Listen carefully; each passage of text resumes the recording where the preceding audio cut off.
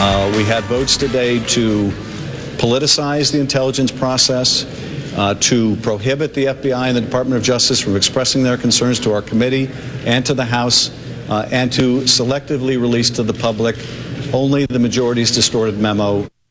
That's Adam Schiff, even-handed as always, co-chair of the committee involved in all this stuff with the hashtag release the memo. So you got one side saying this is very important. The American people need to know this is happening. You got Schiff and people on the Democrats' side saying that this is putting the nation's security at risk to protect the president. So the spirit of this interview, reflected in the piece co-written by our next guest, is honest inquiry, trying to figure out what the heck's going on. Matt Zapotosky of the Washington Post joins us. Matt co-wrote with Karen Demerjian, Robert Costa, and Ellen Nakashima a piece entitled How a Classified 4-Page Russia Memo Triggered a Political Firestorm. Matt, welcome. How are you, sir? Hey, great. How are you guys doing? Good. Hey, listen, tip of the cap. I read the whole piece, and it is remarkably even-handed, which is refreshing in these wildly partisan days. Well, I appreciate you saying that. Yeah, so for folks who haven't been following it closely, can we just spend a minute explaining what is this memo as far as we can tell? What is it purported to be? Well, that's a great question, and the short and maybe frustrating answer is it's hard to say. So this is a document that was written by staffers for Devin Nunes, who's the chairman of the House Intelligence Committee, and it seems to be kind of the work product of his months-long investigation into some practices at the Justice Department and the FBI. What exactly it says, we don't know yet. It's possible that it could be public in the next 5 days. We have some hints about what it says, and broadly it seems to raise questions about the FBI and the Justice Department's practices with getting these foreign intelligence surveillance court warrants, and it raises questions in particular about one on a former Trump campaign advisor, a guy named Carter Page. It gets into this dossier that everybody has talked about in Washington for months now, and just as a general theme kind of raises questions about whether the FBI and the Justice Department acted appropriately. Now, is there concern that this 4 pages being released is giving away some secrets?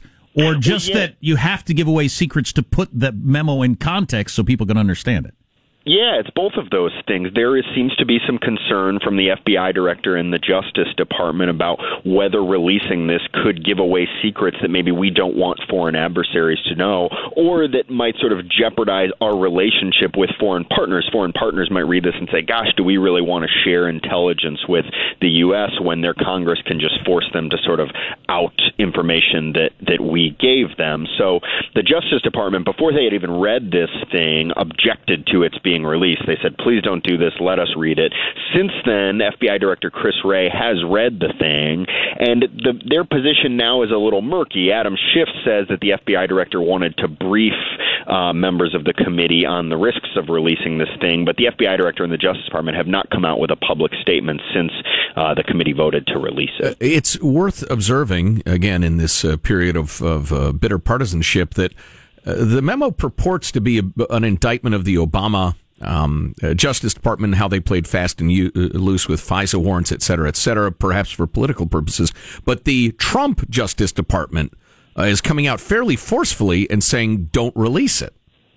Yeah, and that's frankly been a point of tension between the president and his Justice Department. So last week, after the Justice Department sends this letter to Congress warning them, hey, do not release this thing without letting us look at it, that could have damaging repercussions for national security, the president told his chief of staff, hey, call Jeff Sessions and get him on board. If this thing is good for me, then I want it out there. So there is kind of a tension point there. And I mean, even though the Justice Department is now staffed with a lot of Trump political appointees, it also has a lot of career people, career national security people who are apparently concerned about this. It is important to note that their concern came kind of before they had seen this thing. It came when this was just sort of a mystery document. They knew what the legislators had looked at. They knew the materials they had reviewed, but they didn't know exactly what it said. So their point was like, hey, pump the brakes. Let us look at this thing before you just go and show it to the public. Yeah, I know a lot of the people on the right, I guess, be the best way to describe it, the Trump crowd or whatever, think they're trying to hide the fact that the Obama administration did some horrible things, and this memo will finally get the information out there. The flaw with that seems to me, as you mentioned, there's a number of Trump appointees in the Justice Department. You got Wray as the head of the FBI that have seen this stuff, and I would think that they would be willing to come forward and say something if we had a real miscarriage of justice going on. Yeah, and that was one of the Justice Department's early points. It was like, look, if you think that this Justice Department is infected with bias and is corrupt and the FBI is corrupt, why don't you just tell us what's in the memo and we'll fix this? You've got your guys here now. You know, Jeff Sessions is a Trump guy. So show it to us. We'll go about fixing these problems and rooting out the bias. I think, too, there is an open question about just how bad this thing is. So some very conservative Republicans in the House are saying, oh, this is sort of a smoking gun. This is so bad. This is going to, blow the lid on the FBI. But others are saying, look, this kind of raises some interesting questions, and it's certainly worth having out. But I don't know that it's everything that some of the far-right conservatives have promised. That's what Trey Gowdy's been saying. I've seen him on Fox saying a lot of you, he said on Tucker Carlson's show the other night, a lot of your viewers are going to be disappointed when they see this. Yeah, which is interesting because I'm a Trey Gowdy guy. Matt Zapotosky of the Washington Post is on the line. Matt, it's probably worth observing. It's a frequent theme on this show that bureaucracies tend to protect themselves, even at the expense of their mission, and slowly over time that syndrome gets even more and more severe, the iron law of bureaucracy. And there is a long history, and I say this as a friend of FBI agents, there is a long history of the FBI going way out of bounds and violating American civil liberties, and a free people ought to watch that like crazy. So, there's a part of me that Chris Wray is in charge of the FBI now. I'm not sure I want to take his word for whether, we ought to be whistling fouls against the FBI right now. Look, that's an exceedingly fair point, and I think in some ways the roles are reversed here. For a long time, it has been liberals, decrying what they see as FBI abuses, FBI surveillance abuses, FBI infiltrating places that they shouldn't in a way that some liberals feel like upsets civil liberties concerns. So, certainly it is fair. Like, should we, the public, just, if Chris Wray says, hey, this could damage national security, say, okay, we trust him and that's that. It's a fair question. I mean, the FBI's history, frankly, is checkered, and maybe they shouldn't just be trusted on this. Yeah, I wish we could take a big picture view of this whole thing and not make it about Trump or Obama, because I'm bothered by all the reports of how easily the FISA court will rubber stamp any request to spy on Americans, and this could come out and make people question that whole process, not just relating to Obama or Trump. Yeah, Glenn Greenwald has raised a lot of questions about this. Like, look, there are legitimate concerns here with the FISA process, with the FBI's ability to surveil. But I think a lot of people on the left would say, well, that very well might be true, but this is just kind of a partisan sideshow. This is meant to be an effort to kind of derail the Russia probe, to raise questions about the FBI, so that Trump can point to that later as he, rejects the conclusions of the Mueller probe. And even if there are legitimate surveillance abuses at times, this is not a genuine effort to expose those. Right. It's interesting. And Matt, we understand you're pressed for time, so we'll wrap this up. But the phrase appears again and again. The Republicans are merely trying to discredit the probe. But, if only somebody had discredited Enron, before it went to hell, or, there are a dozen other examples. Sometimes things get too much credit and need to be discredited. So I guess that's in the eye of the beholder. It's going to be interesting to see it unfold, and we look forward to reading what you write about it. Matt, we appreciate the time. Thank you. Matt Zapotosky of the Washington Post writes about national security. Seriously, we'll have a link to the article. Who called Joe exceedingly fair. Thank you. That is my hallmark, exceeding fairness. There are broadcast reports that Joe Getty is exceedingly fair. Well, I can't disagree with those reports. We'll have a link at ArmstrongandGettyRadio.com so you can read the piece. It is remarkably even-handed. Now, some of you who see the world through an entirely partisan lens on one side or the other aren't going to like it, but I think it's pretty good. Pretty good. Makes points on both sides. I think it's going to...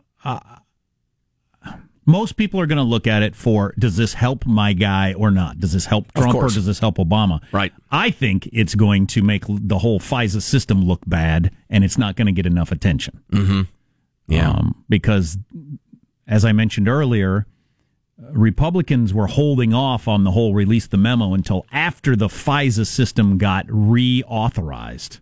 Because everybody wants to keep that in place. Mm-hmm. So it's very easy to spy on Americans if they want to, for everybody. Right. Everybody seems to like that. Right. I get that. Which is what governments do.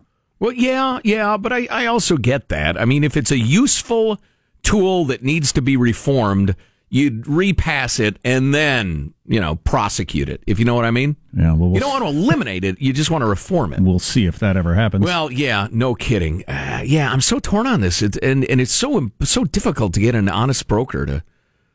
Plus half of it's classified. I wonder if Trump will approve it being released. It could be a clever maneuver because Schiff says that. Well, you're going to look at this and you're going to think, oh my God, but you don't have the context. But we can't give you the context. Yeah, the committee's forbidding them from releasing, quote unquote, the context. Which could be a dodge or could be the truth. Well, it'll get leaked the next day, the next minute. Well, I hope actually damaging stuff doesn't get leaked. Yeah. I mean, damaging to the country, not to the president or Obama or whoever. I'll bet there's going to be a lot of in the eye of the beholder stuff, too. Yep. The original focus was on Carter Page. Turns out he was never prosecuted, never charged. It just kind of went away that he was working with the Ruskies. So was that a legitimate reason to then get a FISA warrant for everybody he talked to in the Trump campaign and everybody he called anytime? Eye of the beholder. So how does the whole guaranteed income thing work? There are a number of places in the world that are trying it. You guarantee your poor a minimum income that's coming from the taxpayer, the rest of us who are working and supporting ourselves. We're paying a bunch of people that aren't working.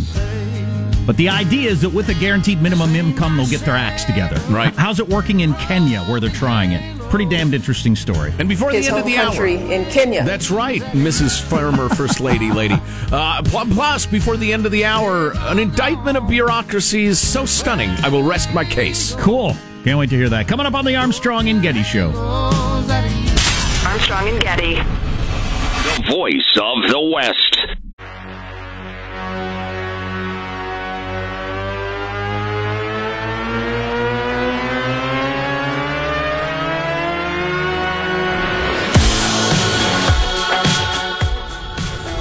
The Armstrong and Getty Show.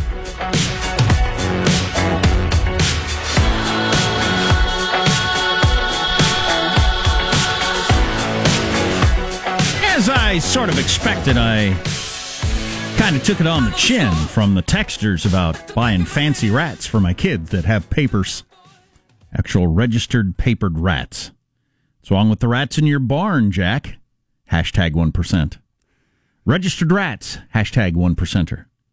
I'm getting beaten up for having fancy rats. I can't wait till I get them. I will post pictures. My kids are getting fancy rats. I haven't asked what they cost. I was assuming they were really cheap. They better have been. Do they come with the ascot, or do you have to put that on them after? I hope they were cheap. I'll have to text my wife. What did those rats cost?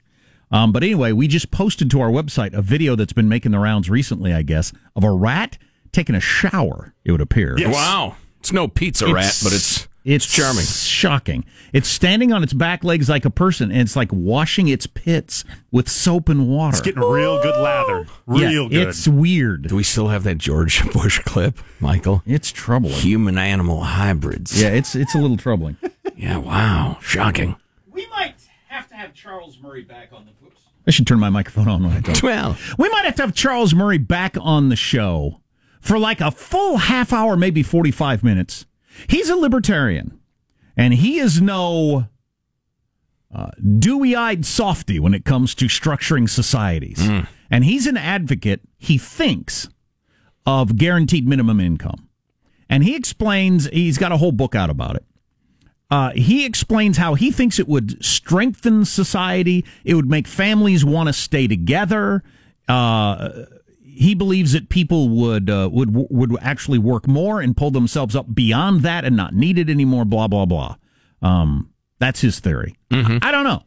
I've found his writing on it pretty compelling. Me too. And listen, in a vacuum, guaranteed income sounds like a terrible idea. Oh, yeah. It sounds like the sort of thing a person like me hates more than anything. Sure. So I go to work every day. You're going to take my money and give it to people who do nothing, and they're guaranteed to get that. So now they can do it the rest of their lives. While I have to go to work every day for the rest of my life because my taxes are so freaking high. But unlike dust mites, we don't live in a vacuum. You see what I did there? Wow, that was pretty good. Thank you.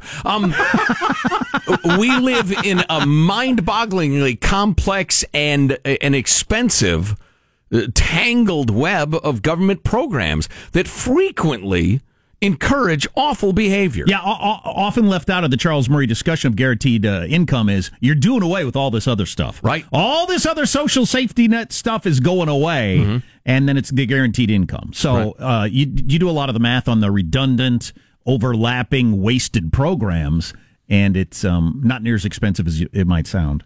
You're exceedingly fair. That's what I would say. Thank you. It's very kind of you to say. But they've been trying it in Kenya for 12 years.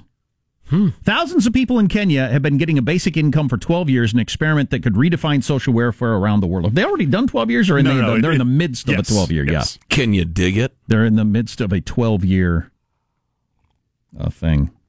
I believe it's only been going on for a couple of years now. My 6-year-old has this thing he does.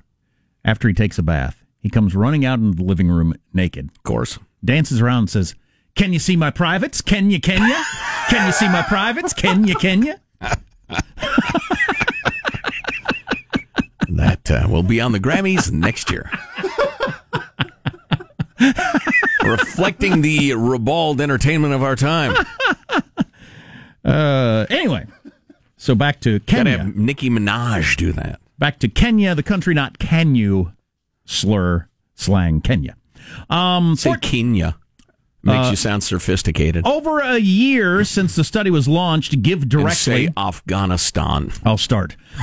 Give Directly, which is the organization that is trying this, has anecdotal evidence that universal basic income is reducing poverty and that some of the biggest concerns about giving people free money are unfounded.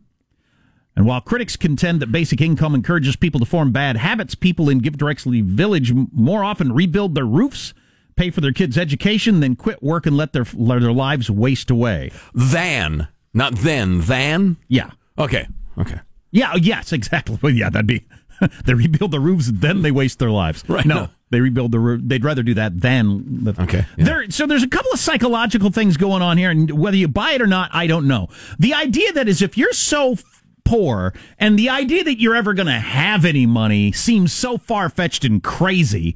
that you just don't plan, you don't care, you spend your money poorly. If you know that you can get out of this hole someday, all of a sudden, still with meager amounts, you're more careful. Mm-hmm. And that psychologically makes sense to me, because I can remember when I was poor, I just never felt like I was ever going to have any money, so I didn't worry that much about a lot of things that would be smart to do, because I thought, what the hell, I'm screwed. Right. And we're out of time, unfortunately. I didn't even get to the best part. We got to save the best part coming up. Oh, so good. Coming up in a moment or two. Well, okay, I don't want to steal your thunder in case the best part is what I'm thinking. About the old welfare cliff? The old... No, Okay. Because there are a lot of disincentives for people getting ahead because it will cut their benefits. Yeah, there's that too. Yeah, there's that too. will end. I don't know if they'll be able to afford fancy rats, but they'll have a little more money. What's coming up in your news, Marshall? Got a lot of questions swirling about the FBI deputy director's sudden resignation, Hillary's former campaign manager on Clinton's refusal to fire the alleged pervy staffer, and quarterback Tom Brady standing up to a radio host's nasty comments about his daughter. Stories coming up minutes from now. Armstrong and Getty. More on this study of the guaranteed income. They've got an example of one guy who does what I probably would have done. That's pretty entertaining. Stay tuned to the Armstrong and Getty Show.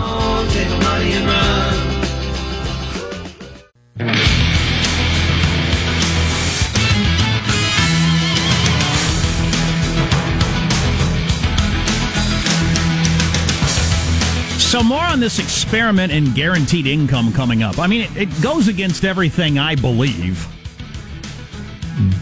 But if it works, it works. And one of my favorite libertarians believes in it, so that's what makes me give it a chance. I mean, handing people money and thinking they're going to do better with their lives doesn't make sense to me. But it is more complicated than that. Anyway, stay tuned. Right now, the news with Marsha Phillips. Well, President Trump has been quiet on Twitter as he gets ready for his State of the Union address tonight. Again, that's going to be 6 p.m. West Coast. Some observers, though, are wondering if he will maintain Twitter silence after the speech. Have to wait and see. Who's doing the response? There are 5 different ones. Okay. Yeah. Well, that whole thing's dumb, as I've been saying since 6 o'clock this One of morning. the Kennedys. The State of the Union Bernie address. Sanders is giving one of them. The State of the Union address is way overrated and just not that big a deal. And a lot of it is the pageantry that is because we kind of like the idea of having a king, which troubles me a lot. And then the response is even stupider. And now they're going to have 5 different responses? 6. I'm doing one. Well, there's nothing stopping anybody from doing a response. Go ahead. A lot of questions swirling around FBI Deputy Director Andrew McCabe's abrupt resignation ahead of his planned retirement in March. The 22-year FBI veteran was going to retire with his full pension. He's been a frequent target of President Trump's, who's accused him of bias because of his wife's past failed run for the state Senate in Virginia. That got a lot of contributions from the Political Action Committee of close allies of the Clintons, and Trump angry because no charges were brought against Clinton in the FBI investigation into Lock her up. Into her use of a private email server. Now, after McCabe resigned, White House Press Secretary Sarah Sanders came out insisting the White House had no role in his departure and refers questions about it, well, to the FBI. Look, we've seen the numerous reports, as all of you have, and any specifics, I can tell you none of this decision was made by that of the White House, and any specifics, I would refer you to the FBI. There you go. That should clear that up. Hillary Clinton's 2008 presidential campaign manager confirming that Mrs. Clinton would not listen to her when she wanted to fire senior advisor Bernd Strider, who had been accused of sexual harassment. Patty Solis Doyle telling CNN.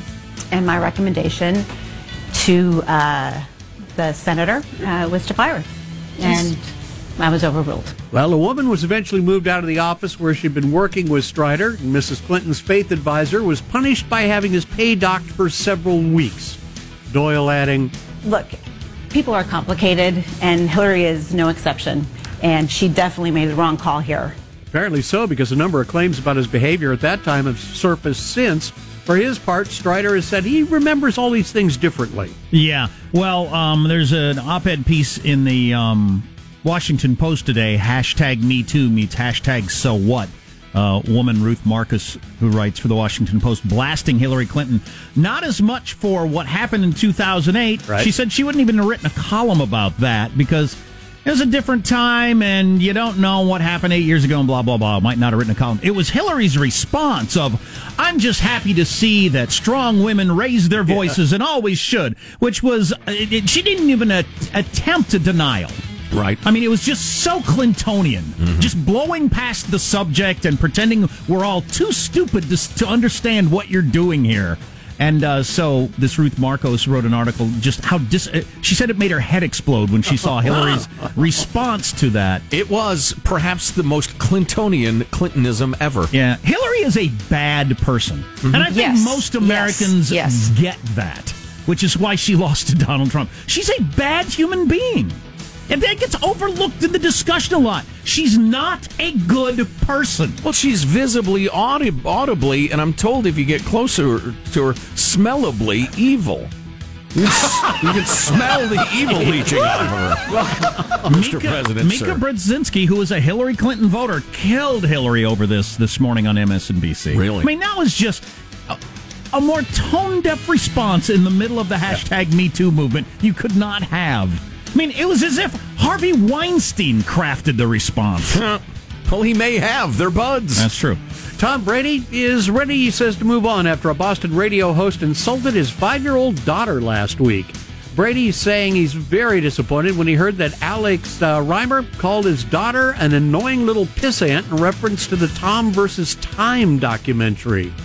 I just think any parent is really protective of their kids, and, I've never stayed away from criticism. I understand that, criticism is part of sports, but I certainly don't think that, my children or any other children, really deserve to be in that. Well, here. So he found out about what was said, and And he was doing his weekly call into the morning show, and he cut it short. He said, "I'm out. I'm not going to have I got to reassess my relationship with you people," which is fair enough. Then he came out and said at Media Day, "Do we have this tape?" Or I've got go ahead. We're talking about the guy here. Hang on. There we go. I didn't hear much, about it, but I didn't get into it too much. I just said I certainly hope the guy's not fired. I would hate for that to happen. Wow. Yeah, there you go. That is a gentlemanly, gentlewomanly thing to say. Look, it sucked and I'm mad and he ought to get spanked, but let's not take away somebody's living. He doesn't understand the way the world works. You need to demand the guy's firing. Yeah, I Start guess. a petition, get a hashtag absolutely. going. Well, you got to go after the advertisers of the show and get that guy fired. Because you disagreed, right? That's the only proper action. So listen, I heard this guy's screed and I saw a picture of him. He's like a 12-year-old. I mean, he's a really young guy. He's trying to make his bones in sports radio being really forceful and really controversial. I mean, you can't turn him off because you don't know what he'll say next. And he's just so self-consciously trying to be that guy. And I'm guessing not a parent. Absolutely. You can't be going after a 5-year-old, please. No parent would ever say that. There you go. That's a wrap. That's your news. I'm Marshall Phillips, the Armstrong and Getty Show, the voice of the West. If Tom Brady were not a famously fit professional athlete, I'd say, listen, give him one shot at the guy. Oh, jeez. Let's settle it the old-fashioned way. What, I see you blanching over there. I see you cringing over there, Mr. Modern Man. Let him settle it the old-fashioned way. I was just looking at stats here today. If I ever, for some reason, a picture, if I met Tom Brady, we'd be about the same size because the way he looks on TV. Yeah. He would be the biggest person you've ever seen. Right. Practically, if you ever met him. He's just surrounded by behemoths. Anyway, more on the guaranteed income thing. It's pretty interesting in how one guy handled his guaranteed income the way I would have. Stay tuned to the Armstrong and Getty Show. This is Armstrong and Getty, the voice of the West.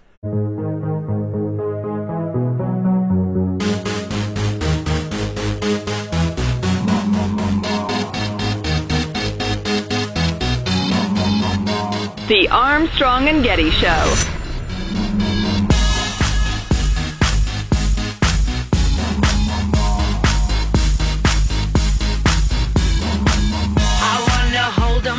What's up?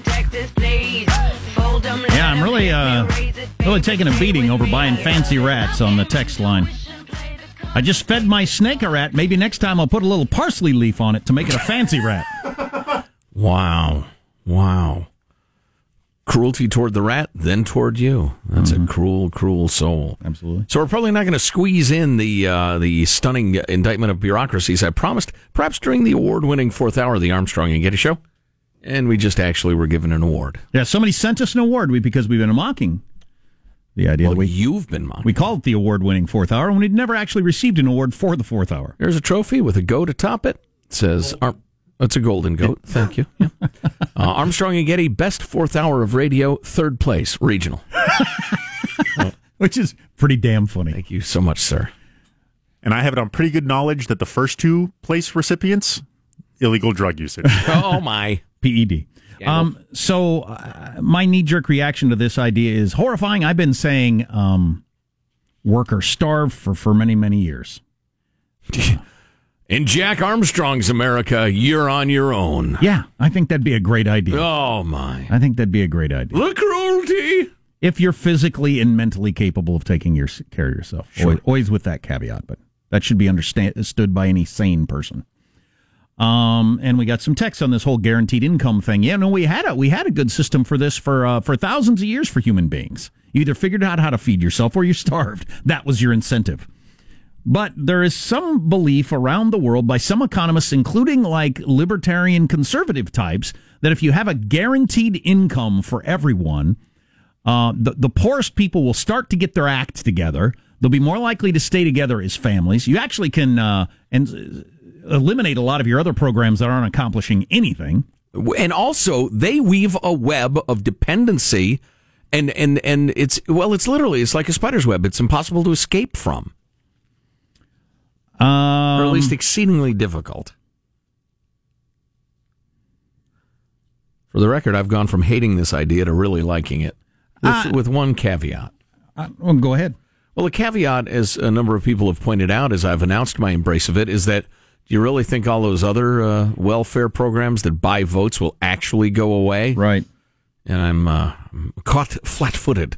Hey, wait a minute. Yeah, my own cynicism being thrown back at me. So I'll hit you with this one just because it's so funny right off the bat. Destructive spending is rare, but it does happen. This is people who get their guaranteed income and do not handle it well. Yes. There's no fixing stupid. Which, according to their stats on this, after doing it in Kenya for a while, most people are doing good stuff with their money.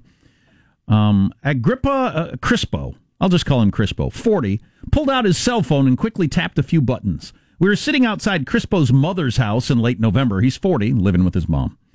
Under the merciful shade of a tree. He wore a yellow soccer jersey, one sneaker, and no socks. After a few moments, Crispo opened up M-Pesa, the app that he and every villager and millions of people in about a dozen countries use for mobile banking. Once a month, Give Directly, that's the program that's giving this guaranteed income as an experiment to people, wires the equivalent of about $22 into their accounts. That shows you how poor these people. $22 a month is their guaranteed income, and a lot of people are, oh my God, I'm saved. Yeah, living expenses. Doubling people's annual income for a lot of these people. Which is amazing. Yeah. Recipients then walk 7 minutes down a highway to a local stand where that teller takes a small fee and gives out the remaining payment as cash. Crispo has used his recent payments to rebuild parts of his house, record a CD, and gamble on sporting events. Oh. He said he treats the gambling as kind of an investment strategy. Like Marshall. A way to quickly turn $10 into $50, which he says he can then use on more sensible purchases like food and clothes. Like turning $50 into $200. Like turning $200 into no dollars. So do your gambling. You effing idiot. Do your gambling first, then use some of that extra money on food and clothes. Right. Seems perfectly reasonable. I can't use the money on food and clothes and then have extra money for gambling. I got to have this guy do my financial planning for me. Gambling also helps Crispo recoup losses he recently incurred from recording his CD, he said. After Crispo completed the album, his recording partner disappeared with the money that was supposed to go toward making copies to sell. Damn it. For my next project, I'm going to be more careful, Crispo said. I'm not going to make the same mistake because I think about that money that I put into my production and now I can't get it back. I feel very angry. So, yeah, he lost some money, but he bought a lesson.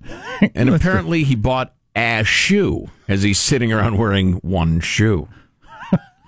He recorded an album there in the middle of a village where the average yearly income is $10. I know what I'm going to do. I'm going to become a hip-hop star. I like your album. I can't afford to buy it. You could be Jay-Z reincarnated, but I can't afford to buy your album or have a stereo to play it on. So that's where I'm really lacking. I can't afford your CD or anything to play it on, and I don't have electricity or batteries. But have you heard his track, I Wish I Had Another Shoe? It's really good.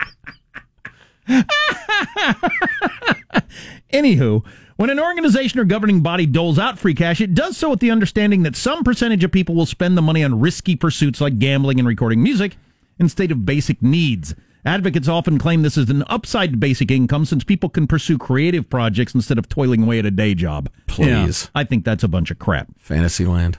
Destructive spending is rare, they say, and this happens, which is interesting. I don't know why it doesn't happen already in society, but it happens when you got the guaranteed income, it would seem.